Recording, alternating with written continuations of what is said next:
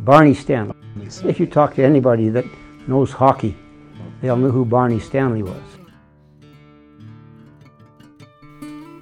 In 1929, when Barney Stanley moved back to Edmonton to take up a job as manager for the Northern Alberta Dairy Pool, he was already a hero.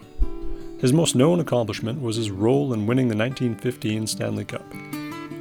Well over 6 feet tall, Stanley was built like Gordie Howe, but he skated beautifully.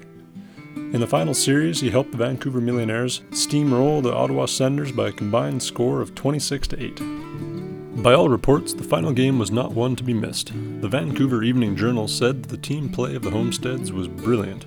While the visitors relied too much on individuality and speed, the crowd, which numbered over 6,000, was treated to some of the finest hockey ever seen on the coast. The Vancouver forwards, combining with many dangerous rushes on the opposing citadel. Of these forwards, Stanley was the star. In that game, he notched up 5 goals, which earned him a place in the Hockey Hall of Fame. When he finally moved to Edmonton, Stanley stepped away from hockey, but he was never able to completely give it up. He coached the Edmonton Poolers Junior Hockey Club, bounced around on amateur teams, dropped pucks for local games, signed autographs, and attended countless dinners as guest of honor. But for all this, to his family and those who knew him well, he was remembered most for his humility. He was a nice guy, and he knew I was interested in hockey. On Sunday, they had every Sunday afternoon, they had the juniors. So he would take me. It was very nice of him to take me. It was silver collection, so I always had a nickel for my silver collection.